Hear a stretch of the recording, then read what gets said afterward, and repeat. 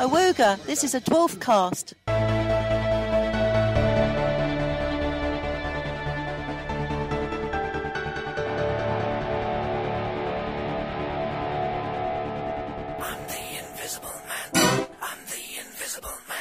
Incredible how you can see right through me. I'm in your room, I'm in your bed, and I'm in your life, and I'm in your head. Like the CIA or the FBI, you'll never get close, never take me alive. I'm the invisible man, I'm the invisible man. Incredible how you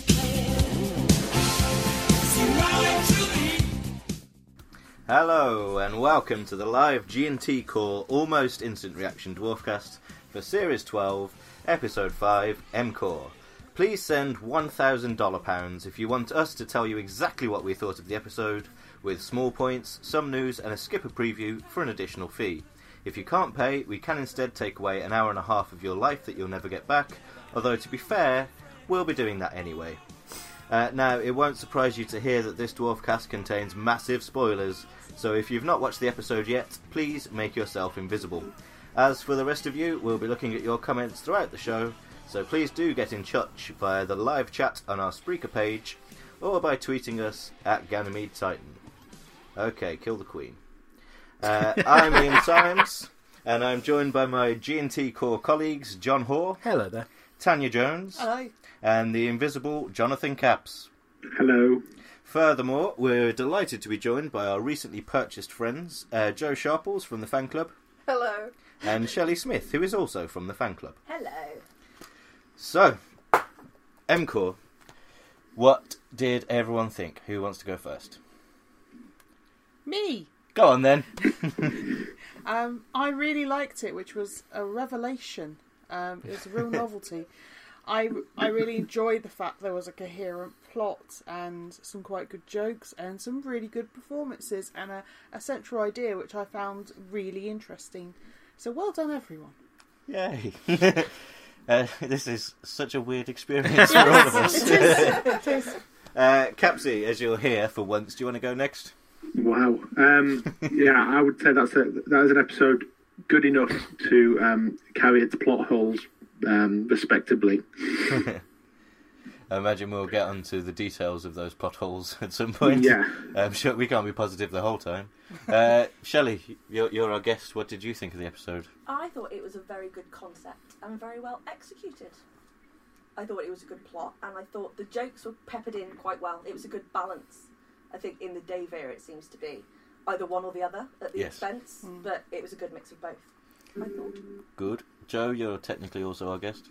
Yeah, I really enjoyed it. I think maybe I didn't enjoy it as much as everyone else did. Oh, so it's you, the negative ninny in the corner. Not that I disliked it by any stretch, but yeah, it was good. It was a good episode. Good. And John, the key swinging vote. Can we have it like that every week, please? Fair enough. And yes, just to confirm, we have actually reached a consensus. I really liked the episode. I thought it was good. And I guess the headline reason is jokes deriving from the plot and the situation. And that's always Red Dwarf at its best when it's doing that.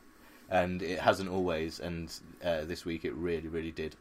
I thought they wrung every bit of comedy they could out of the various things that were in it. It felt like it could have been a much longer episode as well. It felt like there was more to explore that they perhaps didn't get onto, but what we got was really good.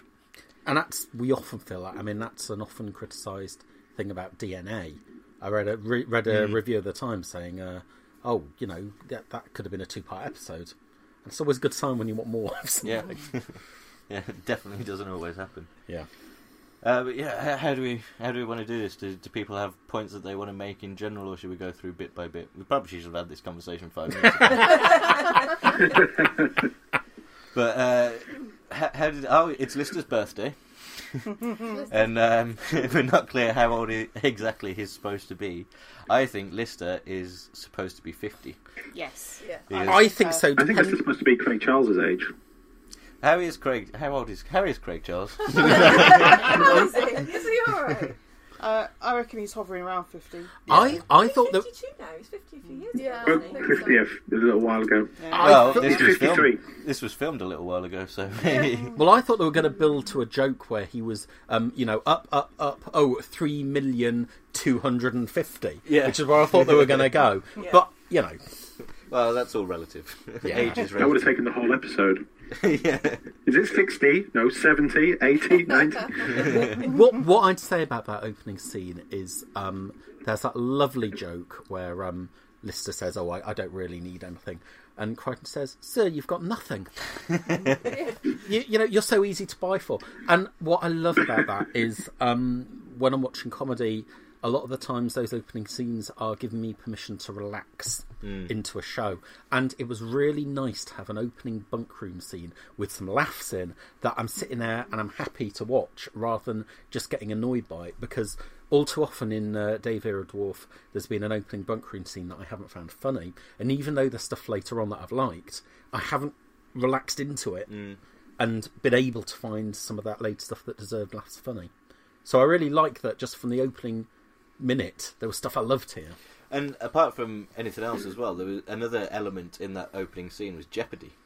The plot started with the opening scene. It was remarkably quick. Yes, Like yeah. between Lister getting up and sitting down, there was a few jokes, a bit of dialogue, but within a minute he was having a heart attack. Yeah. And so Yeah. you can't get a much quicker start. And like we were saying, there was a lot to pack in, and they really hit the ground running on it. And that contrasts to last week, and I know we discussed that it wasn't completely irrelevant what they did last week in terms of the start, but it was too slow and we didn't have enough time for the end. And this time around there was no messing around. There's several episodes this series, I think, have had opening bits that have big thematic links to the plot, but they don't actually start the plot, like the poker scene and Crichton's manipulation testing. It's all thematically there, but it's not actually the episode proper, and this time the episode proper starts straight away. Yeah, the thematic stuff might be more forgivable if it didn't mean that they were hurrying to get the plot resolved at the end of the episode, which has always been the case, I think. So yeah, it was. But to be honest, I like clarity. I'm a big fan. So that sort of you start with your plot and you kick it off straight away and you follow it through. Seemed to me to be very reasonable and understandable and enjoyable, and then you can relax and enjoy the jokes, which I did. I think most of them are pretty damn good. Yeah. I think there was in terms of coherence and how much it made sense. There are bits, as Capsy alluded to, I think, with plot holes where there are gaps to be filled in. But you don't notice that there are gaps because it's good. That's the key. Yeah. But it's one of the oft repeated mantras of our dwarf casts of the older episodes is we mention a plot hole and we say, well, it doesn't matter because the episode's good. If this was in series 8 we would have criticised it. Yeah. And you hang these things on a good episode and you let it breeze past you, at least on first watch, which is what matters because that's what makes the lasting impression. Yeah. Definitely, and I think it was only when me and John were watching it again that John was kind of bringing up, what about this or what about that? And I was saying, yeah, that's true. That's true. That's when you're watching it for the purpose of talking about it on a Dwarfcast as well. Exactly. So you're looking at it from a critical point of view. That is true. Also, another thing I felt watching it for the second time is it felt better to me the second time than the first time. And that's actually rare for me with Dave Era Red Dwarf. I usually feel kind of identical second time round as the first, but this time round I watched it and it's like, no, I'm really getting into this even more the second time round, which is great. I love feeling like that watching Red Dwarf. It was brilliant. We've got a comment coming from Ben Saunders saying he read an old G&T article from about 2008 yesterday about how plot holes don't matter if the show is good. So we are consistent. We've been saying this for nearly 10 years now. very pleased we're consistent. There you go. I think Consistently there is possibly a slightly more nuanced debate to be had about maybe certain kinds of plot holes are not ideal or damage the show. Well, should we talk about them now? Get some of the negative stuff out of the way, just to vary it up a bit, because we're not used to being able to be nice the whole time. All right, well, in that case, can I bring up the thing that is slightly bugging me? Yeah. So this is a software upgrade, right? Yes. So where did all that physical stuff come from? Are we saying that the software update replicated physical things? There was a line in the script. Go on. There was. I couldn't hear it. Was it something to do with the dispensers being upgraded? Because obviously all this, like, the dispensers, don't they generate stuff out of nowhere? She specifically says, she says something right before everything arrives. So it says like something like, our system will provide these things. Right. And then they appear, but it's not a very, like, the way that they put over her voice, the effect they put over her voice meant you couldn't always work out what she was saying. Right, backmasking on Helen Joy's thing. But also there's a slightly weird thing where this stuff appears and they didn't put any effect on it. It just goes poof, poof, poof, poof. And that's odd, actually. It was slightly weird. You remember when they're transporting stuff in Rimmerworld and you've got a proper transporter effect on it? I think some kind of effect on it might have sold it a little better. To me, I think that it's possible to do all these things through a software upgrade. I think you do have to fill in the gaps yourself and make your headcanon in a way. But the way I see it is MCore has all this technology at its disposal. As soon as it installs its operating system, it then upgrades all the software and it starts running Red Dwarf. And it links in via whatever the 3 million years into deep space equivalent of the internet is. And says,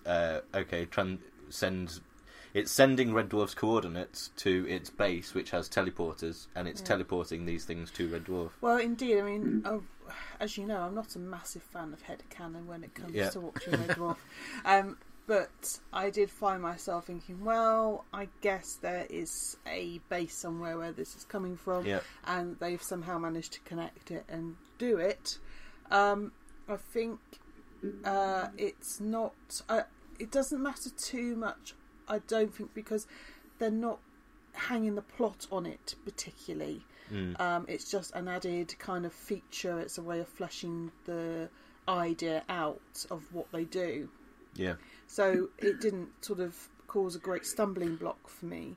It's not like Only the Good, where the mirror machine comes out of actual nowhere. Like it's suddenly there to drive the plot forward. It's just flavour, I guess. But it is relevant to the plot because you need the contrast where you can see the MCore stuff, but not the old JMC stuff.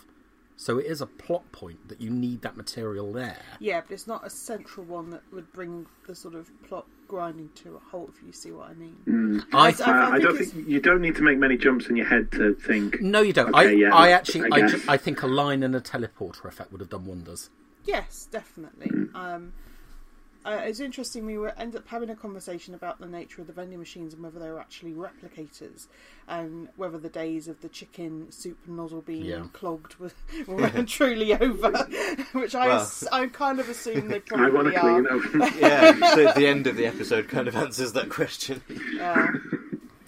So, yeah, but as I say, it's one of those things which is a small detail that's nice to have rather than a massive kind of wall in the way of understanding what the hell is going on.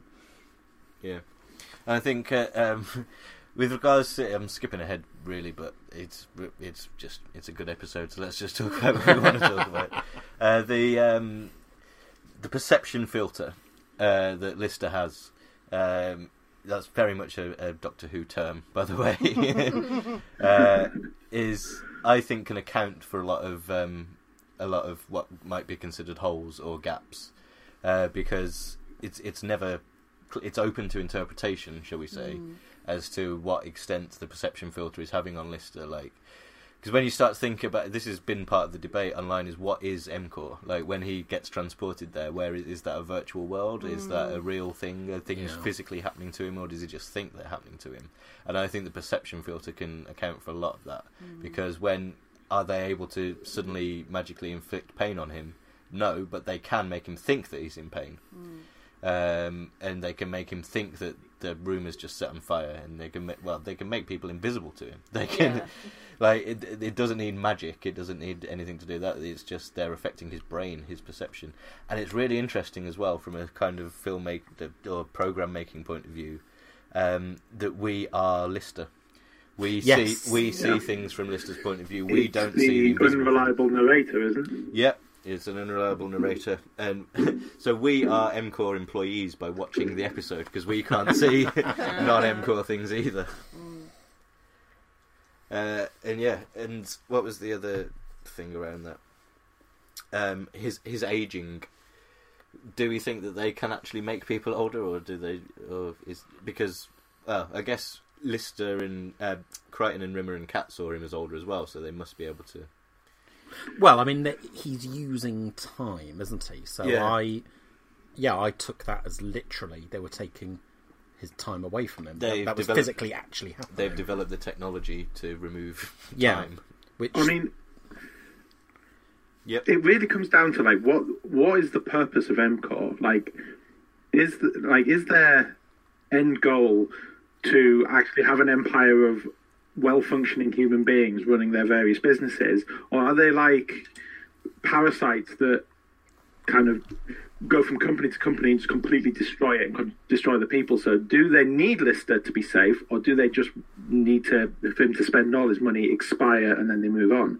Because I think everything that's happening to him is in his head. Maybe everything that is given to him and given to the ship is holographic in some way, or virtual in some way.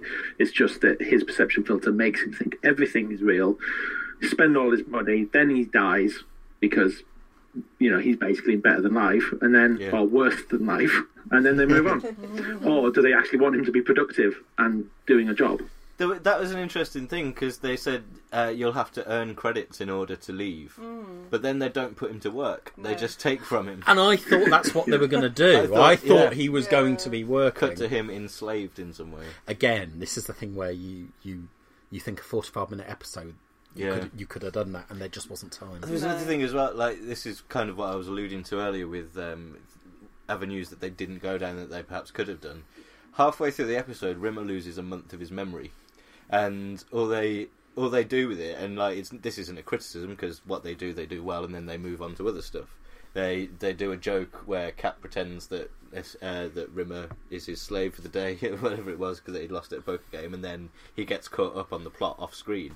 But there could have been a whole new comedy avenue to go down where you're saying, "Come on, we've got to go and rescue Lister." What? Why? What's happening to Lister? What's going on? And you could have had that. I thought that was going to be the joke, but it wasn't. They just moved on. There was a lot of Kat Rimmer material in this episode. There was. Most of which actually I thought was the weakest stuff because it was just old jokes we've heard before. I think the one you just mentioned there was one of the better ones. Go on, Capsy. I think Kat was really weird in this episode, in a way that I haven't been able to quite pin down. The way he was played, or just his attitude, seemed light and breezy, in a way that he hasn't. I don't know, that I haven't really seen be. Like, it's a bit of an inconsistent portrayal. Anyone else get that? I think he's been a bit inconsistent all series, to be honest. I think so. Yeah. Yeah. But some of it, I think, maybe I've been blaming the plot for that more than perhaps the performance. I thought he was. He seems to. There seems to be a little bit of bringing back stuff for fans or fan service, and he's definitely was doing the sort of the old style. Yeah, a bit more vanity, a bit more selfish. Yeah, it's a bit. Yeah, so old school Cat. Maybe it's not. Maybe we're just not used to that sort of. I did like, though, that in this episode that Rimmer was fighting back a little bit, because it seems like Kat's just been giving him a lot of shit so far this year. Yeah. And he has kind of fought back a little bit this time. Yeah, that's true. And actually, Rimmer's jokes were funnier than Kat's. Yeah, so I'd argue Rimmer won those exchanges. But to be fair, about 50% of Kat's lines this series have been, oh, this plan involves Rimmer not being here anymore, then I'm okay with it. and that's we've joke so maybe heard about with. 50 times. Yeah, that is an issue, I think. And actually, it feels weird because I remember in the days of Red Dwarf 10, we were saying, "Oh, Cat's so much improved to the series." Feels like Cat's gone a little backwards these last two series. Maybe it seems like he's being more central a lot of the time. I think there's definitely been points, quite a few times now I think about it, where they're in a smaller group for whatever reason. Like even if it's just like Lister was gone, and so there were a group of 3 today. And then when in Macocracy, no, not Macocracy, Siliconia, it is confusing. They're two very similar concepts. Where Crichton was separated from them, so there were 3. He's been more prominent to the plot, and it's him. In this episode, he does Lister's role of when Crichton makes a plan, Cat's often the one to say yes or no to it, which is like it should be Rimmer really, in technically, but yeah, I think it works that Cat's filling that gap where, despite Rimmer's rank, Lister is the one that's actually in charge because Lister is the main protagonist of this program, and so when Crichton asks for permission, it doesn't matter what Rimmer says. It's Lister that gives him. And actually, that's fascinating because Crichton is, of course, the key, and over the years, that's been a deliberate development that Crichton started listening to Lister more and Rimmer less. And there's a great gag in this episode about Crichton being frank and saying that he is more important than Rimmer. He wouldn't necessarily have done that a few years ago. Yeah. And I'm on board with that development. I think it is development rather than inconsistency or whatever. What isn't development is Cat doing the curling tongs joke, just like at the start of DNA, which we've already heard and was actually slightly dodgy in DNA. In that the problem with the DNA joke is they just do the same joke again and they don't escalate it. Yeah. So you're bringing back something that you slightly fudged in DNA, and you've done it even worse. I think it's funnier in DNA because you can actually see that happening rather than having Cat admit to it in a rather odd way. Because I don't imagine Cat admitting to anything.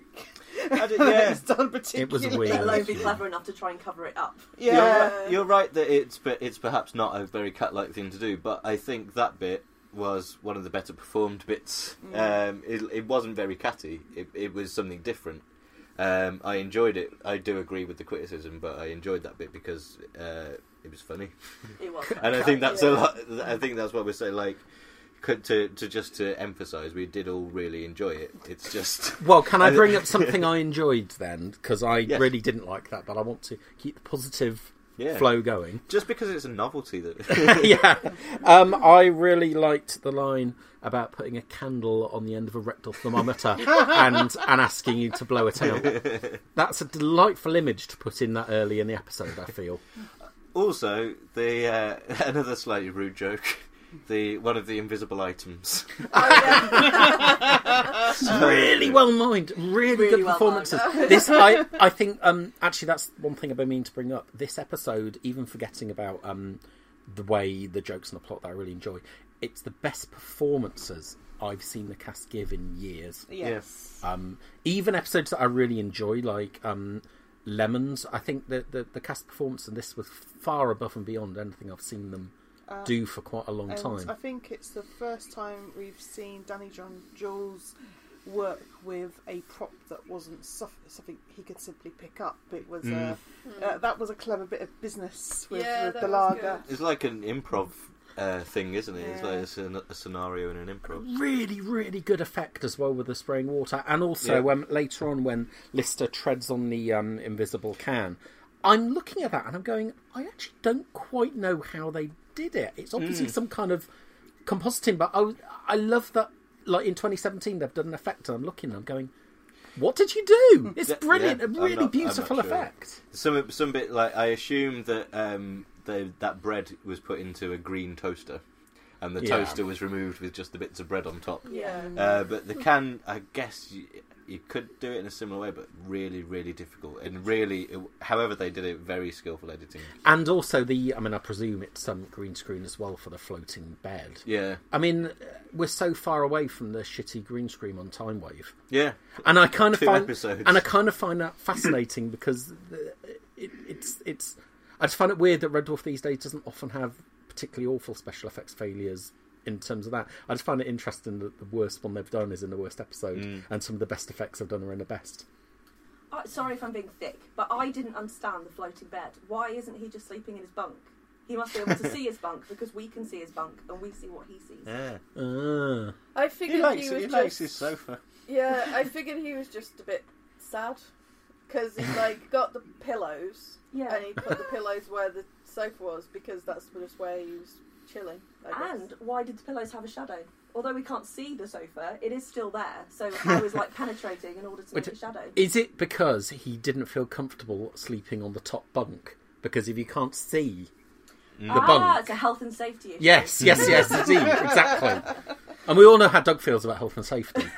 I really loved that montage. I mean, we've talked about various bits of it already, but just conceptually and the mood, the music is brilliant.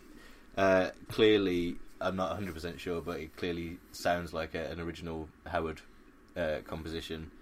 It's very... I'm not the first person to say this, but it invoked, for me, the section of Infinity where Lister is fresh out of stasis before he's met the cat and before Rimmer's been brought back, where he has a bit of a breakdown and mopes about on his own for several weeks.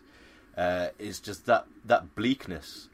I really enjoyed that, and I think this is where having Red Dwarf with an audience is at its best, because if you do that stuff without an audience, the tone's very difficult to get right. But when you've got an audience there to slightly lighten it, I actually find it brings out the darkness a little more. The contrast where, you know, there are jokes in it and there are funny things in it and there's audience reactions in it because Lister interacting with invisible things is funny. But it's quieter, and there's a contrast there, and it's like, yes, this is the serious bit. In a way. My only problem with it is the bit where the beans on toast was nicked. Well, why didn't they spell out a message with the beans? There are people have pointed out that they could use MCOR branded pens and paper to get messages to him. They can tap on him. They can use the computers, but again, that is true. It's a valid criticism, but it doesn't matter. You don't think of that on first viewing.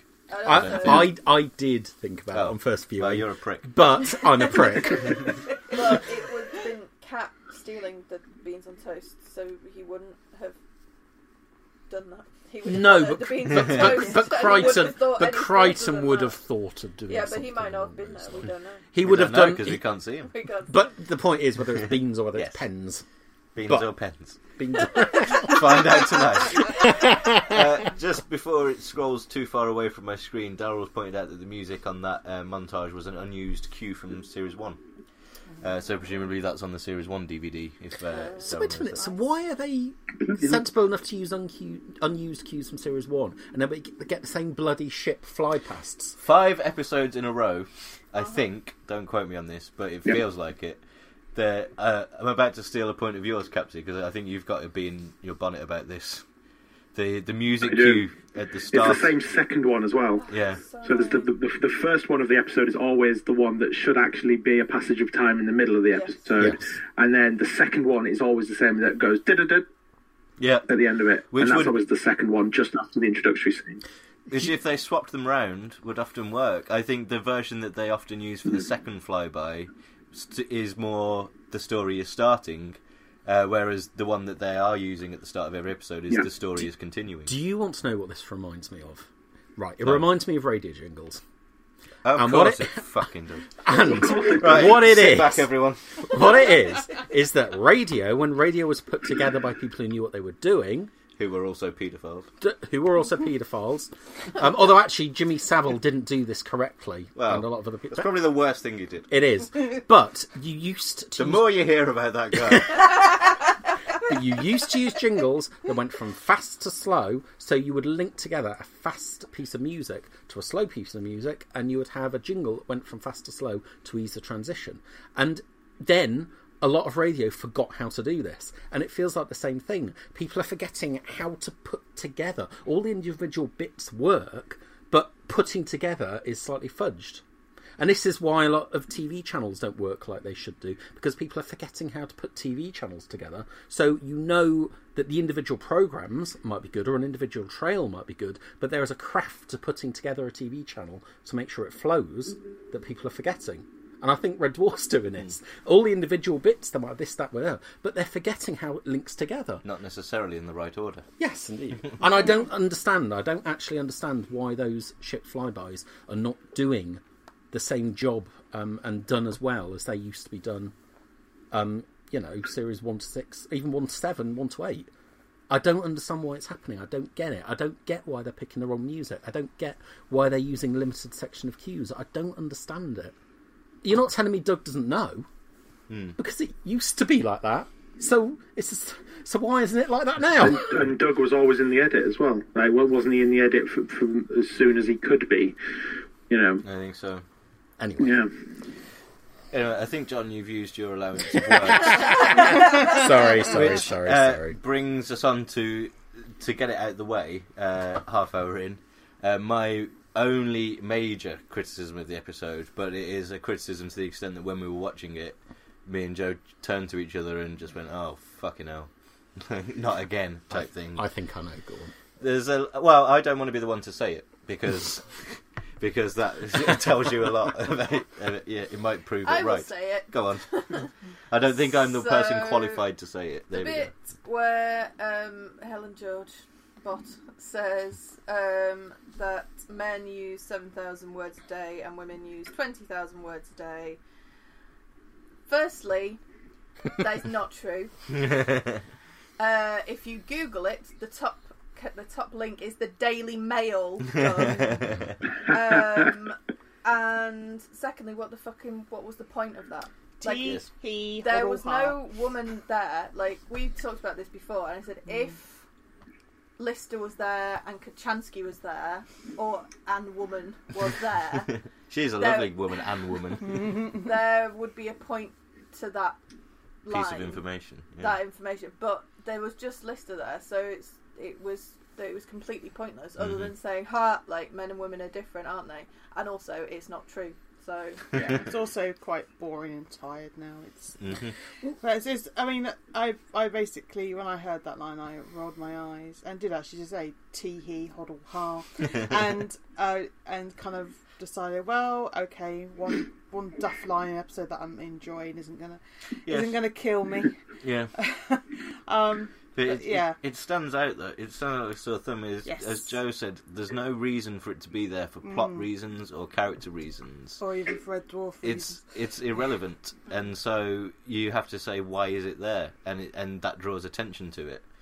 Yeah. And I think it's there because, if I could just get a word in edgeways, I think it's there because Doug needed to know how many words the average person spoke, Googled it, saw that fact and thought, that's a good joke, and just put it straight in the script. That's why it's there. Yeah. It's weird, isn't it? In an episode... And we've had this thing about him since he was writing Series 10, where he, quite often, there would be tweets from him asking about lemons and things like that. Is that you got a glimpse into how he kind of writes certain aspects, fact-based bits of his script. It's like, oh, well, he's got a bee in his bonnet about it, so he Googles it and then writes it down into a script, and I think that's what maybe happened here, and he didn't really think much past that. The reason why it really stands out for me is in an episode which is doing interesting things, it's such a weak area of comedy to spray into. There's no need to, and also it's such a short piece of dialogue. I don't even know what made the final edit. There was no point to it. I will say, I was researching this as well, and it was in fact a female author that spread this incorrect fact, and a male author who corrected her. Now I know he mansplained it to her. Yes. So that's slightly unfortunate because I actually wish that wasn't the case. Hang on, sorry. Ben Saunders is telling us that it's actually fine, so you can shut up. Of course. Yes. I have to say, Ben Saunders the only one that wasn't really that impressed with this episode? Do you know the number of things I've been told that I shouldn't really care about from Ben Saunders? It's amazing. I don't know why you listen to really. But regardless, that sort of joke just sort of it kind of makes, as a woman, and as a woman, I feel qualified to speak as a woman, rather than being a man. That's actually, in my experience, it's immensely frustrating trying to get heard as a woman sometimes. Definitely, especially. Yes. I work in a very male-dominated industry, and I nearly exhausted myself over several shifts about a couple of months ago with two young guys and they're really nice colleagues, but oh my god, it was so hard to get to just the end of a sentence without them interrupting me, and I had to point it out to them. I said, just let me get to the end of a sentence, please. And I was finding myself having to breathe more to try and get my voice to the volume that they managed to achieve naturally all by themselves, just so I could point out to them, hang on a minute. It's something that, if you talk to, I think most women who wish to talk about it and engage about it, that actually it can be very difficult. And one thing you're often taught when you're a young woman or a girl is that you ought to pipe down and not say things, or you're told to do a lot. I think as a female, there's a sketch which I can't remember which one of you is it the Fast Show? I know what you're thinking. Where the woman Arabella Weir has an idea and says it, and nobody reacts, and then the men say it, and they're like, "Oh yeah, it's a brilliant idea." That is literally what happens. Like it's like a hilarious joke. But it actually happens. And it's happened to women, I know, as well. And it's one of the things that we, when women get together in their sort of weekly conferences and talk about women things, this often comes up because it happens an awful lot. And the older you get, the more you notice it, and the less willing you are to give people a pass, because frankly, you've had it for enough fucking years. Yes. And you're really, really pissed off. There is also the problem you live with me, and I've got a lot to say. That's true. That's true. I do have to tell him to shut up. Fair enough. But, what you're alluding to is the reason why I object to this joke appearing, and it's because unconsciously, and I feel myself saying this a lot, which perhaps should tell me something, but I don't believe that there was any bad intent behind it, because it's not. On the page, and at first glance, perhaps it's more innocuous and far less egregious than, for example, she was an absolute slag or droopy ass titties, to pick two examples of sexist phrases out of the air. But it does reinforce unconsciously these attitudes and the status quo that has been a problem for thousands of years. Without wanting to, that type of joke reinforces it and normalises it and keeps things as they are. And it also it ends up with women saying, hang on a minute, can I say something? And then men going, oh, women, you never stop talking. Oh, you're such a cow, nag. Chaz and Dave have got a lot to answer for. Well, yeah, exactly. Also, it's a little unfortunate as well that it's coming out of a woman's mouth, this joke. And also coming out, actually, I thought it was one of the best guest performances I've seen in a while. I really loved it. It was great. Let's allow ourselves to move back towards the positive by saying, a great performance. Despite the fact that Helen George's character was completely artificial, basically just an interface, far more well-rounded than her character in Over to Bill. And we also had Ray Peacock, Ian Boldsworth, Ray Boldsworth, whatever it is. Appropriate. Playing Ray Peacock. So we had Ian Boldsworth playing Ray Peacock. Is that what you're saying? We have Ray Peacock playing Ian Boldsworth? And who is Steve? Steve Boldsworth. Am I Steve? Is it Steve Boldsworth? What is Steve Boldsworth? Well, if you were asking me in the early 90s, I'd say Steve Boldsworth a few million quid. You're really proud of that joke. One for you Arsenal fans listening. There you go, Pete. What the fuck were we talking about? Anyway, yeah, he was great. He was good. And I like the Hobbit joke as well. So yes. He was in... this is a Dr. Dwarf crossover again. It's another actor that has appeared in New Who and New Dwarf. He was in Blink. Does he only turn up in the best episodes of the series? Is it him that makes the difference? Maybe. Personally, I don't think Blink would have been anywhere near as memorable if it wasn't for Ray Peacock being in it, a fact which I only remembered after he mentioned it on stage at a Red Dwarf recording. But yeah, there's a definite pattern there now. Yeah. It's good. I just love the fact that he turned up, because it's nicely reminiscent of the olden days where the reason Tony Hawks was in so many episodes is because he was there. And like he was a talent that they had at their disposal, so he could fit things in, and it feels like a nice thing that the modern equivalent of Tony Hawks is Ian Ray Bold's peak. That's it. But also, what I love about it is it puts his contribution to Red Dwarf on record. Yes.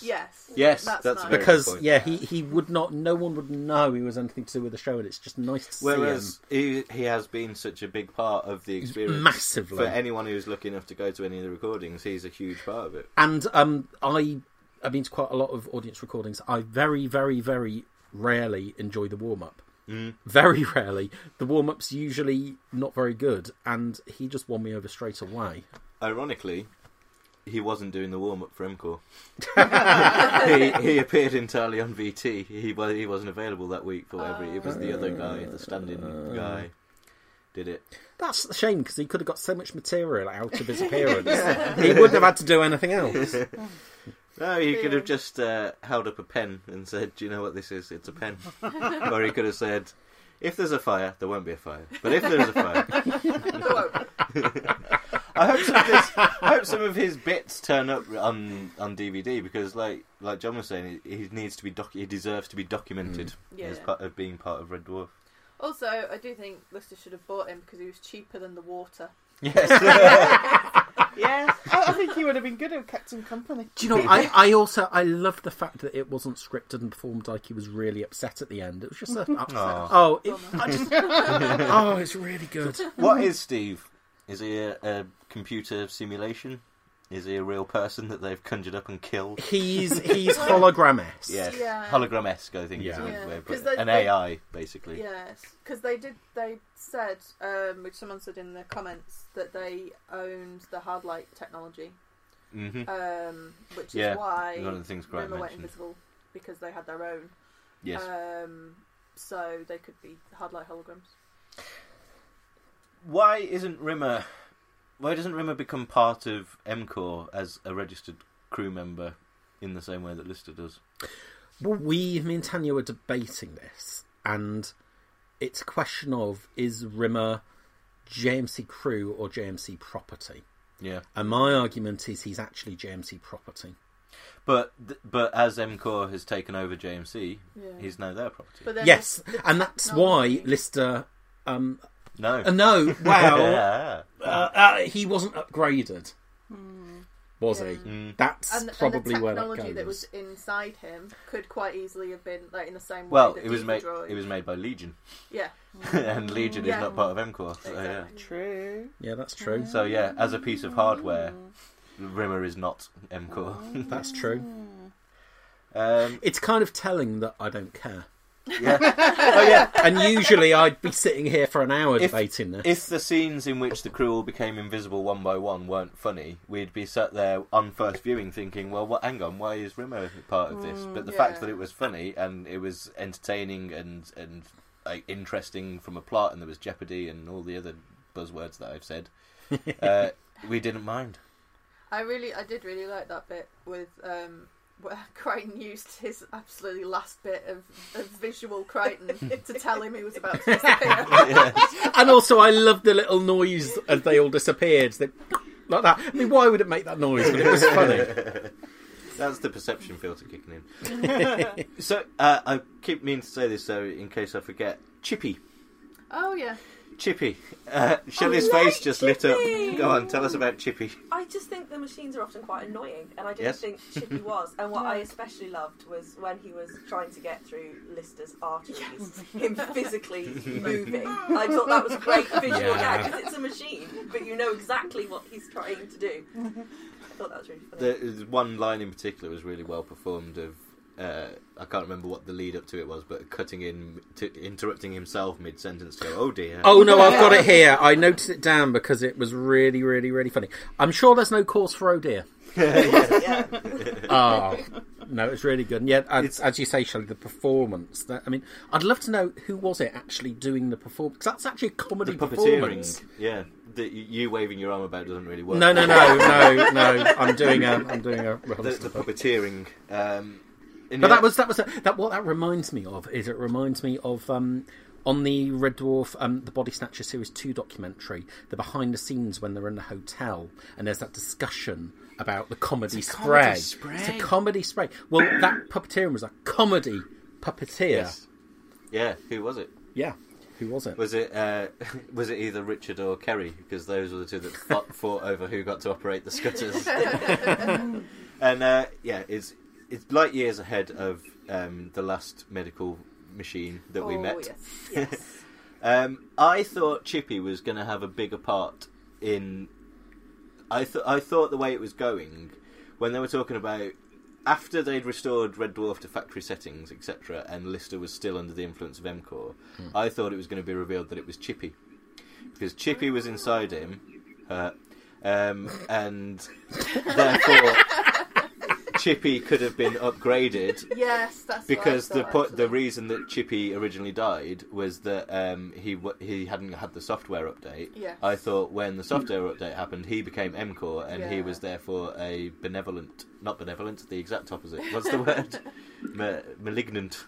Malevolent. Yes. Malevolent. I still think that is the way it got into him. Is that your through Chippy's?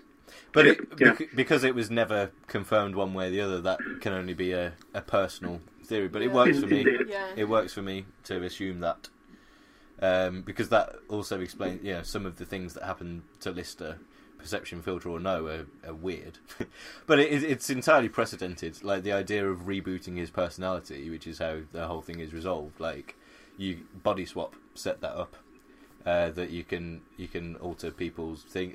Thanks for the memory. Yeah. He affected his brain. Like they removed bits of his memory. Like they clearly have the technology to do this in the show, and the whole reason holograms exist is that people's personalities can be backed up and restored. We are exactly back to the really good use of past bits of Red Dwarf that we saw with Talkie Toaster, where in Talkie Toaster and Macocracy was a good callback, and that is again a good callback, a good use of the show's old parts of the show. Yeah.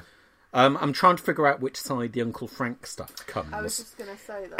And I think the I really don't like any of it apart from one line about now can we just get on? Or is that what he said? And I just thought, you know what? I think it's shit, but that one line I'll let it go. I found that odd. Like there was a lot of repeating, but it was.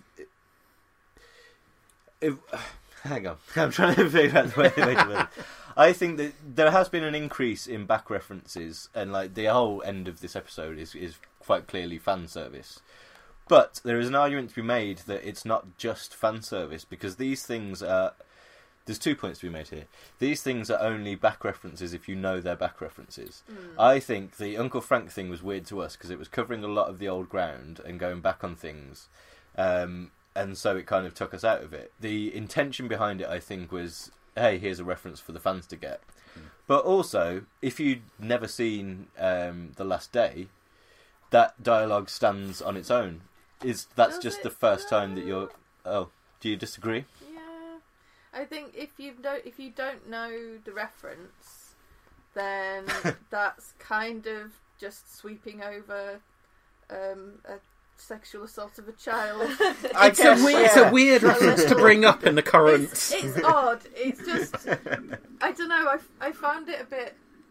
It went on a little bit. It did, yeah. And yeah.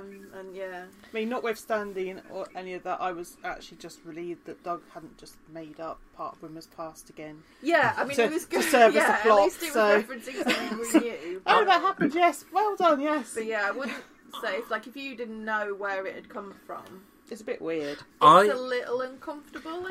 Well, yeah, that's the element that maybe this was a bad example, but yeah, because I hadn't considered that element as if you didn't know the funny version of the story of Uncle Frank, then yeah, he's just said that he was sexually assaulted by his uncle. Yeah. But leaving that aspect aside, in general, if there was a scene like that wasn't about that, then that would be true. I think if it's references to things that are from the past and you don't know they are, as long as they're funny in themselves, then it's not.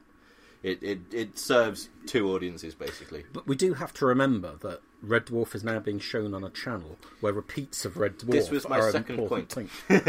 Is that it's a sign of the show's confidence, and I think it's the sort of thing that you only do when you've had 2 years in a row of doing it, or at least, from series 10 onwards.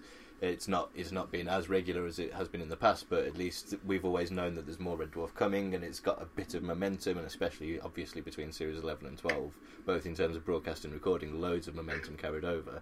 And I think that's when you get bold and start doing back references. The danger of it is it's a show that's 30 years old, but with it being on Dave, if you've only just come to it through Dave, then all of Red Dwarf is available to you on a regular basis. So it doesn't matter that it's not a current series that they're making a reference to, because if you've watched the show at all on Dave, you've seen a lot of the show. Well, sorry, go on. I suppose also you've got the danger that you might accidentally hit a joke that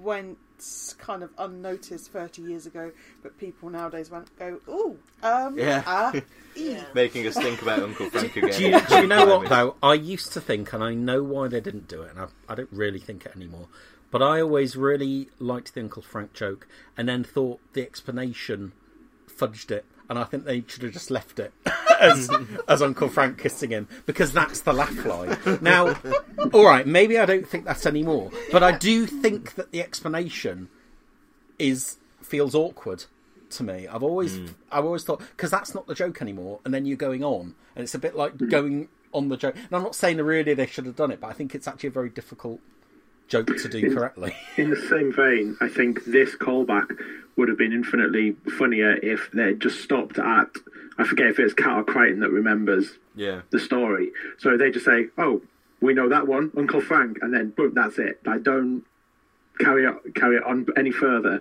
and just let that one leave that one hanging. I think that would have been more successful, because that was the laugh for me, was Crichton remembering. But you see, I really want the if you don't mind, can I get on? I really want that bit. Okay, well, that's a fair point. Is Captain in charge now? Have we got any more big things to talk about, or should we... Well, we haven't really talked about the ending. I was just going to say the ending. Oh, yeah. Go on, you go ahead, Joe. Well, no, I think you should talk about the ending. Yeah, but I was just pointing out we hadn't talked about it. I don't have much to say other than... Well, all right. I loved it. I do have something to say. I really enjoyed it. I love what the show's doing. There's... What I can't figure out in my head is how they resolve it, which is Crichton requesting to buy a virus that will deactivate. Yes. So, it's simultaneously really, really clever and really, really quick. Yes. And I cannot figure out yet how I feel about it, because I really love the idea of it, but it's such a quick resolution that it feels slightly unsatisfying, even though I love what they're doing, and I love what the show is saying there, which is quite a good thing about how capitalism can undermine itself. I think it works for me because, personally, I didn't see it coming that was the potential solution. But the very second that Crichton said it, I went, oh yeah, that'll work. And then it did. Yeah. And so it wasn't a hard sell. And so I think it gets away with doing it more quickly. And, if it was a bit more of a stretch, if it was something that had to be explained a bit more or justified a bit more, then it would have seemed really abrupt and weird. But for me, I accepted the solution the second it was presented, and then it happened, and then we moved on, and that's fine, because it was good. I think it's a solution that definitely, makes sense. So, what Crichton's done, but it definitely didn't sit with me as something that MCOR would ever allow to happen with their systems. I guess. I know what you mean. I know what you mean. But I mean, it feels like you needed some jiggery pokery before that would work. But no, you just request it and that's it. Yeah, it just literally said, "Oh, could you destroy yourself?" Oh, that work. That's a bit like I build web systems. There's a bit like one of my systems having a penetration test and literally being cracked open by someone typing "I will hack you" into the login box. Like that's the equivalent. I think you said penetration testing. I think I'll tell you why it didn't annoy me as much as it did last week. Because in this episode, it feels like there's no wasted time. Yeah. So even though they maybe ran out of time to give it perhaps the screen time it deserves, there's no long scenes where I'm looking and going, why are you spending time on this? You've got other things to be doing. And so if they're not wasting their time, I can just kind of accept it more. But I wish it had been 45 minutes. Yeah. So that leads on to the punchline ending of Lister being in the end again, which I think is what Joe was getting at as the big thing. People have been chatting about it a little bit and talking about how the CCTV thing works, which is again is one of those things where it doesn't. Someone said, "Well, how about stuff that didn't take place on Red Dwarf or Starbug? Will he be missing those memories?" But Theo, I think, pointed out about Crichton's eyes record everything, which was no, Pete did that. Pete pointed out Crichton's eyes record stuff. It was in the other episode, you know the one. But I think he's correct. All right, so wait a minute. Will Lister forget every single wank he's ever had? Well, it depends whether he covers up the CCTV camera or not. And if Crichton's watching him. Crichton's watching him instead.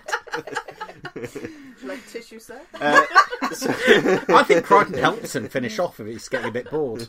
Have an entire episode about that. There was another one as well of AJ Gall pointed out he'll need to be told again that all the crew are dead. That's what the next episode is. Do you know, I have to admit that the first time round I did get confused by that ending. And the bit that confused me is where he said, it'll take at least a month to get you fully restored. And I kind of misinterpreted the line, and I just expected Lister to be lying there with no memories for a month. And I missed the line. So when it all came on, I was cocking my head going, wait a minute, I don't quite understand this. And it was only on the second time round, it's like, oh, that's the line, and he's going to be restored later on. But I didn't fully get it. And I can't decide whether I want the episode to have been a bit more explicit or whether I'm just thick. Yeah, there is a danger. Like it's obviously a fine line because we've complained lots of times that things weren't clear, and we've also complained that things are overcooked and over-explained. So one thing I would say about that ending, what it reminded me of very strongly was the line in Back in the Red with, "Oh, it's you how you used to be," like that with Rimmer, except it's done right. Oh, he's back. Because here you actually saw Lister really being how he used to be. Yes. With Rimmer and Back in the Red, he was kind of maybe did a couple of lines like an old Rimmer, and then it all kind of disappeared and whatever, and it wasn't also really sold. It wasn't even slightly Rimmer as he used to be, because Rimmer in Series 8 was rubbish. Like, Craig and Chris just play those old lines and old actions and everything so pitch perfectly. That's what really works for me in that final scene, that it really is Lister as he used to be. Like the tone of every single line reading is just spot on. Nick has pointed out that he's going to lose the memory of the Series 6 cliffhanger because explaining that makes cameras explode. So that's never coming back. Anything else? I thought it was odd when we started with the singing, the delay with the audience reaction. I thought it would straight away, because I did a little squee. I don't admit that, because I thought it was brilliant. But it's always nice for them to sing the song that they made up to celebrate our website. But it wasn't until I think he was actually slapping his cheeks that the audience started roaring, and I thought that was quite a delay. I don't know if they muted that, maybe. Whereas too loud. whereas on our sofa, I think that was the biggest reaction I've had to a Series 12 episode. Certainly, is like I fucking loved that. Like, as soon as he started singing was one thing, but then he came on and wheeling that trolley with the pie. Yeah, the pie. The half a pie in a slightly folded over bit of fag in the ear. Nice the touch. fag in the ear. Oh god. And like, this is obviously, it's super serving the hardcore fans. Obviously, is it a good idea for a general audience? Maybe, maybe not. I don't give a fuck. I don't. Fuck the casual viewer, to quote David Simon of The Wire. This was brilliant. But I do think they should have shot that final scene in video look. Yes, in Manchester on 1-inch tape and decaying cameras. Funnily enough, as well, this links into something that I was going to say last week's Dwarfcast until I didn't turn up. There was a scene in Macococracy where they actually there was a walk and talk where scutters were zooming past. Yeah. Like, in a really, really well done way. And I was going to say, well, wow, it's taken them 20 years to get that right. And then they restaged the scene where they really got it wrong in the remastered. Yeah. That's what it needed. CGI scutters whizzing past, which no one claims responsibility Turning for. and then winking to the camera, and then end of episode. Right then, we are an hour in, so I think it's about Bloody time hell. we allowed these people to have a break of 3 minutes and 8 seconds. Oh no, I've missed something out. Danny Stevenson, the only G&Ter who's not actually here, sent in some thoughts by way of apology for not being here. And he said that the use of sound was so good in this episode. Lots of interesting Foley going on with the objects. The crew did a great job with the miming. The joke of the buzzing object was a good one, and never explaining what it was makes it all the funnier. And this is a point I can't believe we've not mentioned. I think we did off air, but not since we've been on air. The cat miming shaking a can was a little bit close to the bone. I couldn't tell whether I was laughing because of what was actually what was intended as the joke, or whether I was laughing so much because it looked like the cat was miming wanking and about it being sprayed in Lister's face. But that was a really good effect as well. It's so clearly, it looks like the cat's having a wank. Do cats wank? Well, there's only one way to find out. Well, right. I think we all deserve a break to think about that. So keep your comments coming in on that subject or any others via our Spreaker page, or by tweeting us at Ganymede Titan. We're just about to have a little go on your small points. So if there are any minor details from MCore that we haven't yet covered, leave us a comment, and we'll be right back after the break.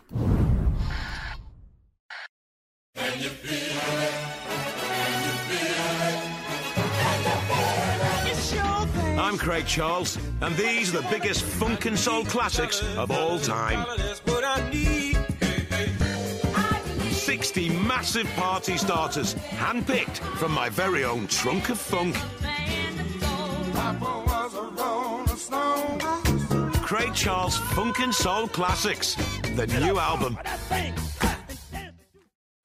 Somewhere deep in space. I'm all alone. You got me? I'm all alone except for the cat. You've got me too, sir. Okay, I'm all alone except for the cat and Crichton. What about me? All right, I'm all alone except for the cat, Crichton, Rimmer, and the millions of Australians that tune in to watch us every week on ABC TV. There's space for everyone on Red Dwarf, Wednesdays at 10. There you go, Biggie, as good as new. So, Nev, you've had Anglian windows fitted then, eh? Certainly have, Thomas. I give them 6 months, sir.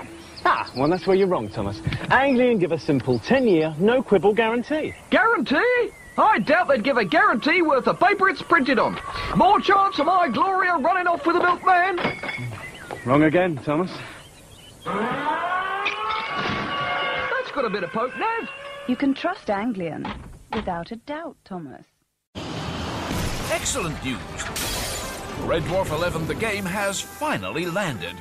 Available to download on tablet and mobile from the 22nd of Smegtember. Plus, to get all the latest official Red Dwarf merchandise, just go to shop.reddwarf.co.uk now. Wake up, Commander. Wake up, Commander. What? Time for bed. Don't forget, clean your teeth and wash behind your ears. Try this. New McLean's Whitening. The advanced formulation helps fight plaque and used daily gently restores whiteness too. Look. Yeah, but you're a computer. Oh, never heard of computer dating? Don't wake up. New McLean's Whitening for a brighter, whiter future. Danger. Do not attempt to open this pod. Generations of Time Lords have battled to contain the galaxy's most fearsome forces of evil. Exterminate! Exterminate! But the pod in which they are held is breaking up, and time capsules known as home videos are being released into the Earth's atmosphere. The Daleks will go on! It is your duty as a citizen of this solar system to track down these capsules and neutralize them through your VCR. Many modules are already circulating, and further releases are imminent. You have the power to protect your universe.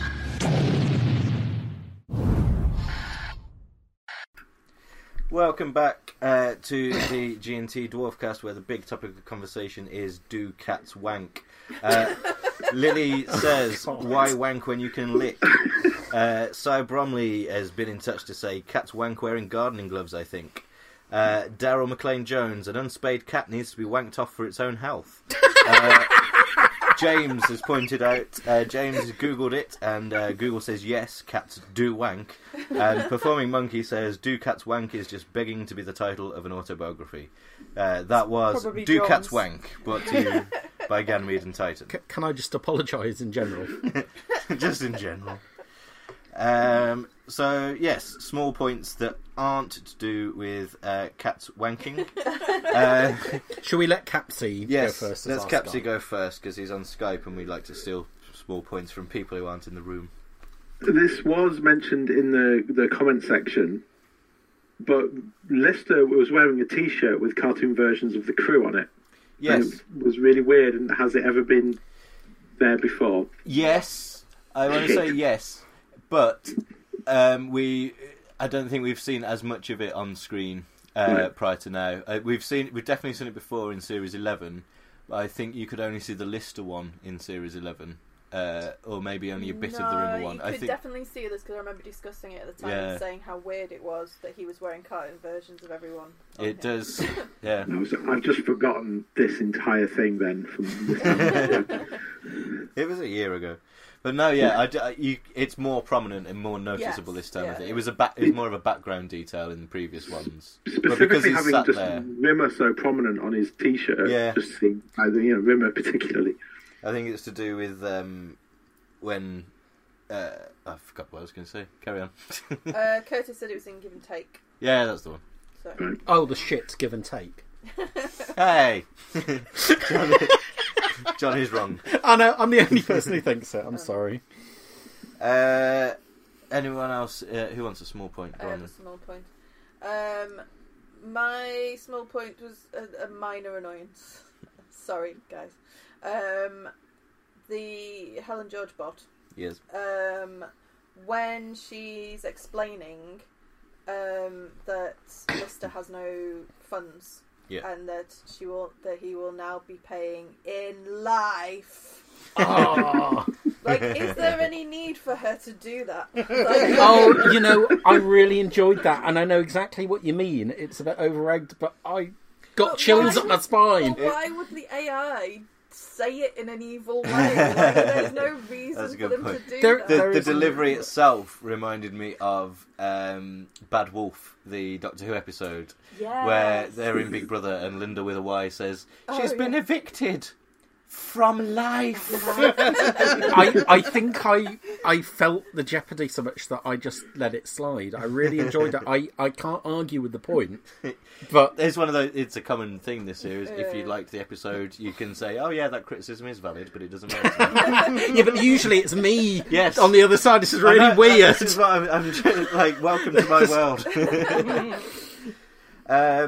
Shelley, do you have any small points that you'd like to show us? I've got two main ones. There's one little one and one big one. The little one is That's often the case. Yes.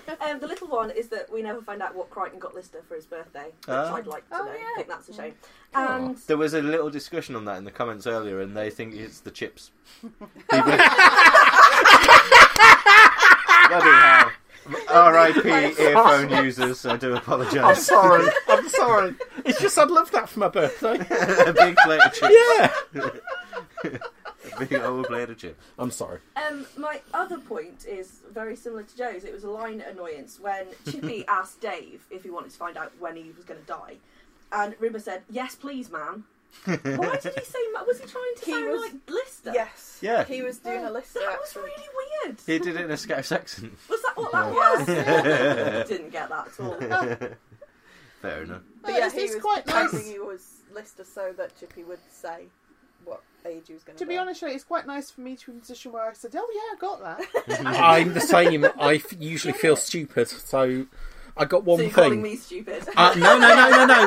You got most things I didn't. I'm just saying I got one thing. The only thing. I think he can do a better Lister impression than that. Surely. Oh well. It sounded a bit odd. It was a very mild Lister impression. It was not a full Chippy. It was quite subtle. Yeah. I have a small point, if that's all right. Oh, firstly, I've got one that's absolutely nothing to do with the episode, but I've written it in the notes here so I don't forget. I must congratulate Philly Mess on Twitter for correctly guessing the opening music to two separate Dwarfcasts based on me tweeting "I've got a good song" and him instantly replying immediately with the thing that it actually is. So why do you know this? Are you in my house? But well done. And here's another small point. Have we explored the possibility that, you know, in the montage bit where Lister is on his own using all the invisible products, could it be the case that he brushes his teeth with a vibrator? Quite possibly. Could this be an extra joke on top because it's making the same noise and it's doing the same shaking of the hand? That could have been a joke where because he doesn't know, he's got this invisible shaking thing. He's just put a glob of toothpaste on it and put it in his mouth. I think you noticed that if Steve's brush was cock-shaped, you'd hope. Wow. It depends if it has bristles on it either. And secondly, I think you're right, because if it was an actual toothbrush, all it would mean is that it would take a while to navigate to it, but then it would just be a normal toothbrushing experience. Where it looks like he's under some sort of attack. Okay, I think we're all sold on that idea. Oh, we've lost Capsy. Capsy's gone invisible. We do apologise, but let's crack on. Let's find some small points from the thing. Paul Muller's small point. It was a bit weird not having some kind of establishing exterior shot on the MCOR place. On first watch, wasn't sure if it was actually a physical place or some sort of VR setup. There was a line that we sort of missed on first viewing. It sounded to me like she was saying this is a PayPal organisation when she introduces it, but she actually says Pay for Life organisation. I think we have Capsy back, hooray. Capsy's back! Hey. It is unclear, yeah. Yeah, I don't think the episode would have been poorer if they'd just given us a bit more in a few areas like that. I'm not necessarily saying it needed an exterior shot. And I think there's always a weird thing as well where it's like, where are they going? How close are they back to Earth? We keep coming back to this thing of where exactly is Red Dwarf, and Red Dwarf seems to be wherever the plot needs to be. I mean, we can go all the way back to, do we believe a post-pod will be able to track Red Dwarf 3 million? Yeah. So, depending on how you feel about that, I think sometimes you have to just blink and go with it, but I would have liked a little more. Yeah, give us a nudge. Who else has a small point? I have a small point. I mean, when we elicited for small points from the comments, it was just mostly chatting about cats wanking. So if you do, people listening now, send in your small points now if you've got them. But my small point, well, two related ones. I really, really, really enjoyed the shots of Apple Geniuses. That was really good, and Doug's clearly spent too long in the Apple Store. But I really enjoyed that shot. What I enjoyed less is the use of the Apple startup chime when they restarted. I really like that. GMC, that got a laugh for me both times I watched it. The thing is, I feel exactly like I did with the Rimmer's spinning eyes. It dragged me out of the reality of the show. I don't believe that Red Dwarf starts up with that sound. And I didn't buy it. I don't hate it. I had a real problem with the spinning beach ball of death in Trojan. Partly because when you put it into a character's eyes, you are really doing something quite deep with the character, and I really felt a real distance between me and the show. And this is just a silly startup sound gag, so I didn't mind it as much. Yeah. But I just basically went, ugh, no, I'm used to that sound, and that is not the sound Red Dwarf makes when it starts up. I didn't buy it at all. I have one more small point as well. Going back, unfortunately, to the Uncle Frank discussion, Frank exchange of views, there was a line where Rimmer says, "I was asleep, okay?" That is a line that is completely unintentionally, I would imagine. In Body Swap, when Cat walks in Rimmer's body, and the first line he says, "I was asleep, okay?" And it's like, however many years, 28 years later, the same words coming out of the same mouth, even though it was Cat originally.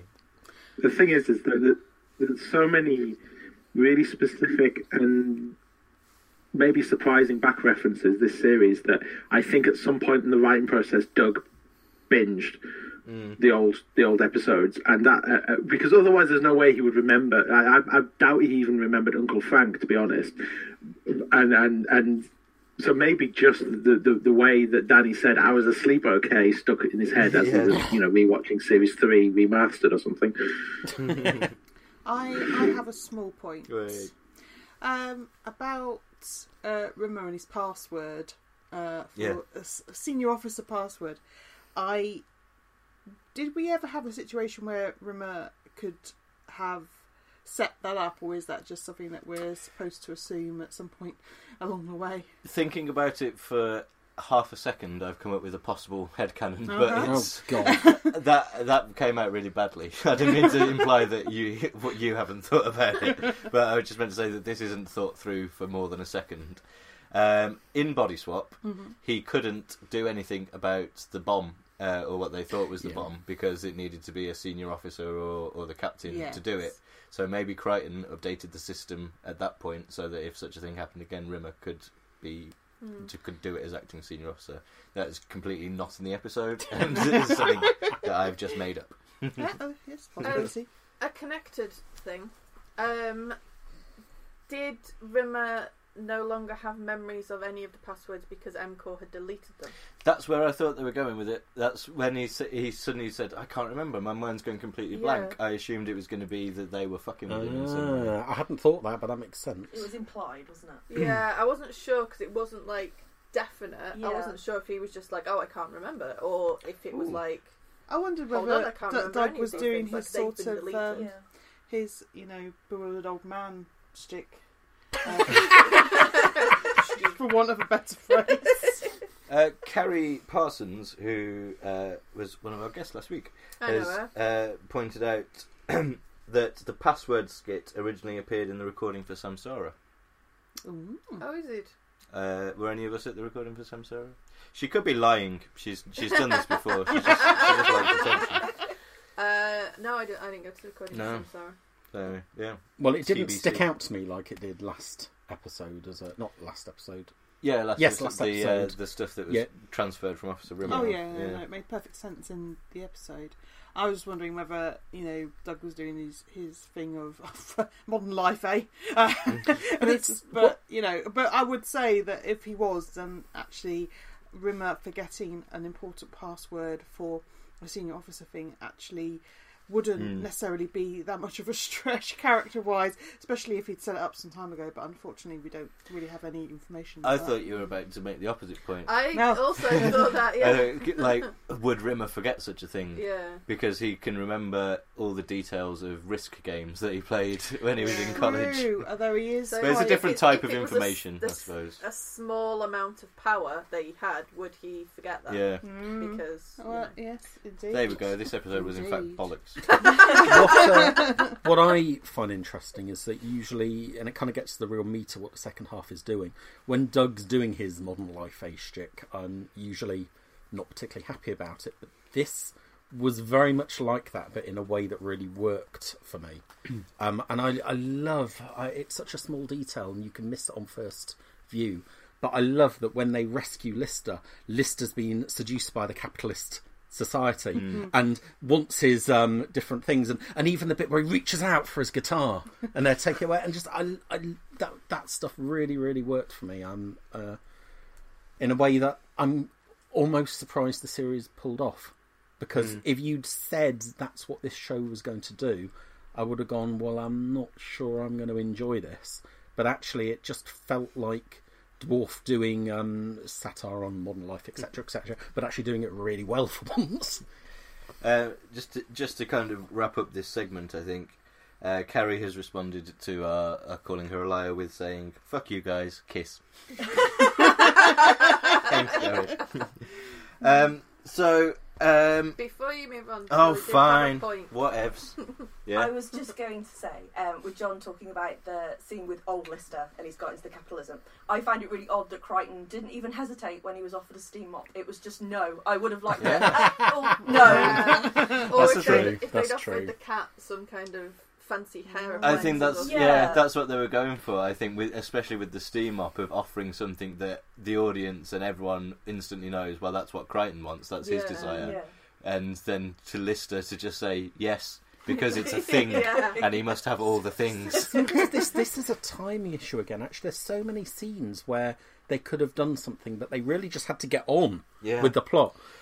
It's fascinating. One of the few times, as we've said before, where a longer running time might have really worked on this one. Yeah. Which is also the case for this Dwarfcast, strangely enough, because we've not got that much time left if we stick to our self-imposed hour-and-a-half limit. So let's just see how it goes. But anyway, I wanted to move on a little bit to some news, and I forgot to get the jingle ready. So let's move on now to some news.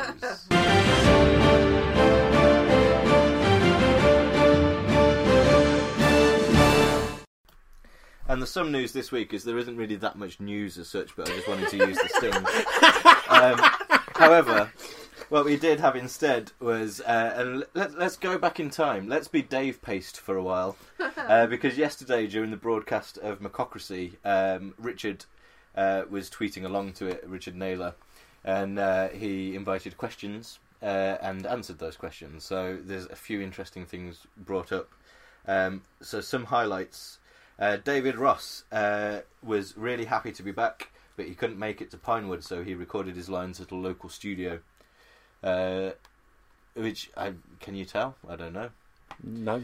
I don't think so. I don't think so. You've automatically got the separation when you got Toaster being an object. Yeah. I don't think you can tell. But I guess it means that, unlike how I assume they did White Hole and definitely how they did his appearance, John Lenham's appearances in Series 1, they weren't actually talking to each other. Craig and Robert would have been reacting to a recording, but they evidently did it well. Yeah. I think that matters more if you're a main character and you're there for the whole show. If it's a scene, I don't think it matters. Yeah, that's true. Another thing, just an interesting thing really, someone asked him what the advantages of Baby Cow being on board had been specifically, and this took up 2 tweets, so I guess we can say that it's been a good partnership, because he said they've got a great team of lawyers and accountants to handle contracts and all the boring stuff. They know and have worked with great heads of department like makeup, prosthetics. They've got a great relationship with post-production house, very experienced with scheduling and shows in general. So that kind of confirms what we'd always assumed, was that Baby Cow coming on board has meant that the nitty-gritty, the boring part of TV production, as indeed Richard says, the admin side of it has been taken over by Baby Cow and their wealth of experience in making comedy shows. The how to actually make it efficiently and well side has been taken over by Baby Cow, by the sounds of it, leaving Doug free to be creative. Mm-hmm. The only problem with Baby Cow is that they made Uncle, really. I've not seen it. I don't know whether that's fucking awful. I've got a deep hatred of it. This is not an Uncle podcast. Now, no. So they did make I'm Alan Partridge and everything Steve Coogan's done. They didn't make I'm Alan Partridge. It wasn't around at that point, wasn't it? Well, wasn't it Talkback? Someone definitely yes, made good it. point. Anyway. Good point. They made Mid Morning Matters. They did. They make Steve Coogan stuff. Yes. That's why they're called Baby Cow. Yes, I am a cunt. Anyway, another revelation: they had to pay money to use the BBC clips, the clips from the BBC episodes in Macocracy. A lot of money, according to Richard. Oh, really? Yeah, it makes you. Yeah, fair play to it. I think makes me why they bothered. Well, I think it works, and I think it's a nice thing to have. I wouldn't have been surprised, and I wouldn't be surprised to be on a production where there's something that you might not have necessarily expected to be a cost becomes a cost. You could just drop it, but I'm glad that they didn't, because I think it works and it's nice and it's a highlight of the episode. Oh, it's well worth it. Well worth it. Well worth it, mate. Get rid of her, she's shite. Anyway. Equally the most and least intriguing thing to come out of Richard's tweets, he was asked the question, is there any chance the Red Dwarf movie could still happen? To which he replied, yes. Let's not go into that again. Yeah, I don't care. No. I mean, if it happens, it happens. I don't think it's likely to happen, but then we don't know what's happening behind the scenes. And, the answer, is there a chance? Being answered yes doesn't mean there's a high chance. Yeah. It doesn't mean that it's likely. It means that there could be a 0.01% chance that it happened, and that would be an accurate answer. While you're still making Red Dwarf with an audience, which is how we know it works. Yes. I'm just not that interested. I think, the time has passed, and Red Dwarf has now had its development and become something different to what it was. But it's really working. Your mileage may vary as to how much it's working, but it's successful, and it's relatively popular, and we're glad that it's being made in this format. Yeah. Actually, that reminds me of something. A lot of people have referenced this, that this episode felt like a Black Mirror episode. It did feel quite a lot like a Black Mirror episode, but it's Black Mirror with an audience. Yeah, that's something no one else is making anywhere. And that's one reason I like this episode, because it really did feel like nothing else that is currently being made. And Red Dwarf as a movie has an awful lot of things it could just feel like that Red Dwarf doesn't need to do. Yeah. Because it's already been made elsewhere. The timing, if it was to happen at any point soon, the timing of it would be so weird for it to have happened when we're, if there is an opportunity, we don't know what's going to happen after Series 12, but they've been talking about a Series 13, and it's clear that Doug definitely wants to make it, and we would assume that UKTV Play wants, not UKTV Play, just UKTV in general wants to make a 13th series, and that's clearly where it should be. A feature-length thing, maybe.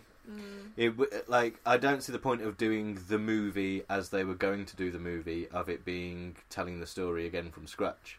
I think if they were to do a movie, it should be in the great tradition of 70s and 80s sitcoms of just being a feature-length version of a feature-length episode with the current version, the current iteration, following on the same story. If you want to, maybe if they were ever to do a Last Ever, it would be a feature-length thing. But at the same time, I'd still want that to be in front of an audience if it's the Last Ever. Because that's the thing, is that you've got things like Mrs. Brown's Boys, which I am not a fan of, but they have the movie. The movie. Do they have an audience? No.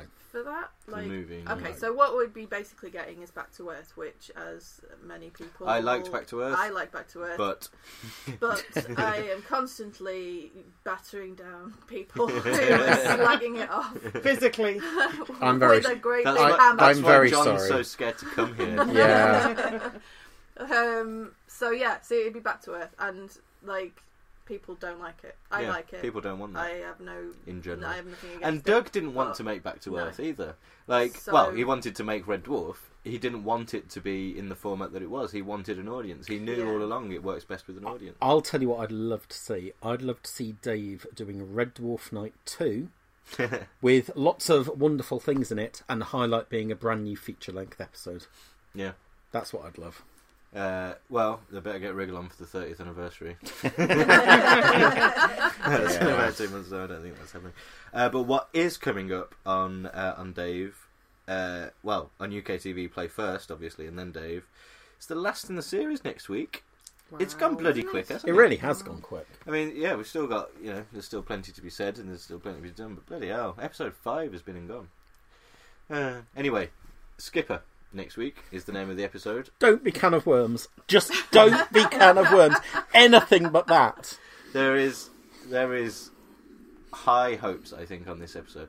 We were talking earlier, it's probably something that we want to get onto more next week in more depth, but we were talking earlier about where Series 12 sits in relation to other series and in and of itself. Is it overall more good or more bad? Personally, and I think everyone in this room would agree, that Time Wave was so bad that it's bringing the average down to quite an extent. And I think that currently it's in the balance. If Skipper is great, then the series will be great. If Skipper's a bit crap, then the series, I might look back at it and think, I wouldn't go as far as to say the whole thing was crap, I don't think, but it would.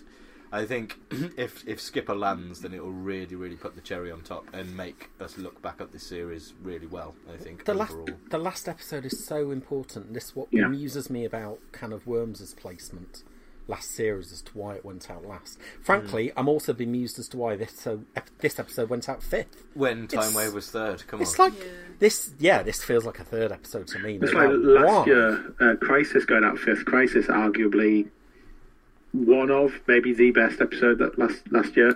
So it was my favourite, but I think the consensus would go for Give and Take or Twentica to be the better ones, I think. Yeah, that's true. Or Offering.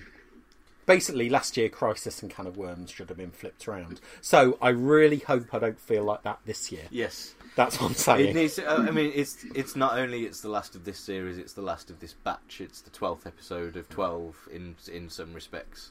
It was recorded last. We know that Norman Lovett is in it. What? I'm still having to remember what's out there. And so there's clearly a very special vibe going on. We know that there's... there was a very special vibe this episode as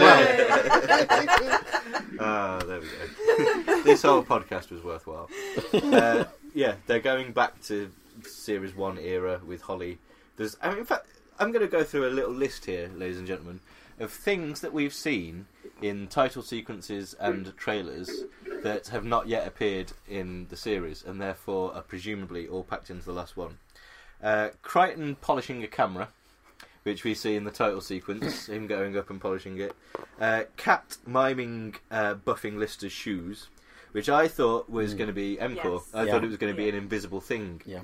Or I thought it might be connected to Cat not being able to see properly and needing glasses because he couldn't see where Lister's shoe was. But that's got to be in Skipper.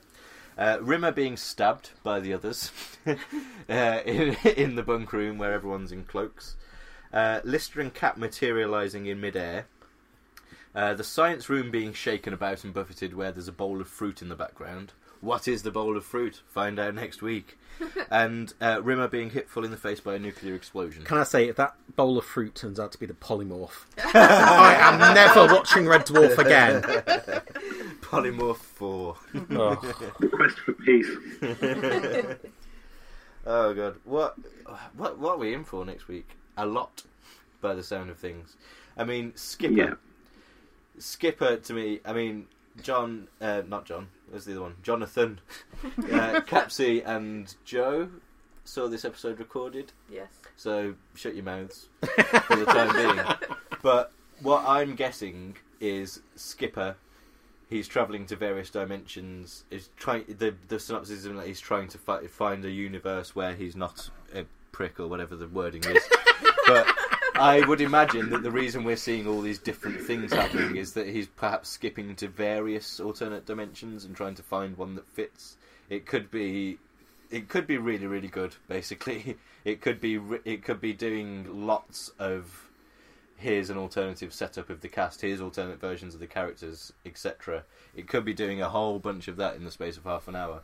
It could be like 22 short films about Springfield, the Simpsons episode, where there's lots of little skitty bits. It could be brilliant, and I really hope it is. I'm actually pumped for it in a way that really I wasn't up until this episode, and this episode has really lightened me up for the whole show. It's really given me hope in a way that Time Wave destroyed my life. You should sue. But yeah, no, I'm really. I feel it's weird. I feel more excited about Red Dwarf now than with 1 week to go. With 1 week to go, than I have since Officer Rimmer, and even then with Officer Rimmer, there were so many caveats because of the ending of the episode. Yeah, and even though I maybe think they may have fudged the ending a little here, I haven't been this. I do think this is my favourite episode so far of the Dave era, and that is now encompassing quite a lot of episodes. Actually, we're talking about 12, 13. If we include Back to Earth as 3 episodes. By the time next week, this was the 20th episode of the Dave era, and it's my favourite, I think, of all of them. Congratulations, Dave era, on reaching 20. And 21. Key to the door next week. So yeah, to summarise, MCOR was really good. It's made us all really happy, and we're now really hoping that Skipper lives up to that, and we think it might. But find out next week. I was so worried because the buzz around this episode has been so good that I thought I was going to be the person to come in and say, you know what, actually that was really shit and here's why. And I didn't need to do it. Yay. Small victories. It's a very rare occurrence when it was emotional. I was smiling when I came through the door. Did you notice? You can't, we had to calm him down. It was quite annoying. But yeah, let's reconvene next week, and hopefully we're still this euphoric and dizzy. But that is it for tonight. A very big thank you to our guests, Joe Sharples and Shelley Smith, and a very, very big thank you to everyone who listened live and chatted along. If you missed any of the show, it will be available in downloadable form on www.ganymede.tv and all good podcast feeds on Saturday, followed later in the week by our in-depth written review of MCOR, courtesy of John Hoare. We'll be back for the next live Dwarfcast at 9 PM next Friday, which will be coming to you from an alternate universe where the sound quality is crystal clear and the show is presented competently. But until then, Ed bye everybody. Ed bye. Thank you for listening to G&T Dwarfcast, and we hope sometime in the future you'll decide to listen to our Dwarfcast again. Have a safe onward journey. Goodbye.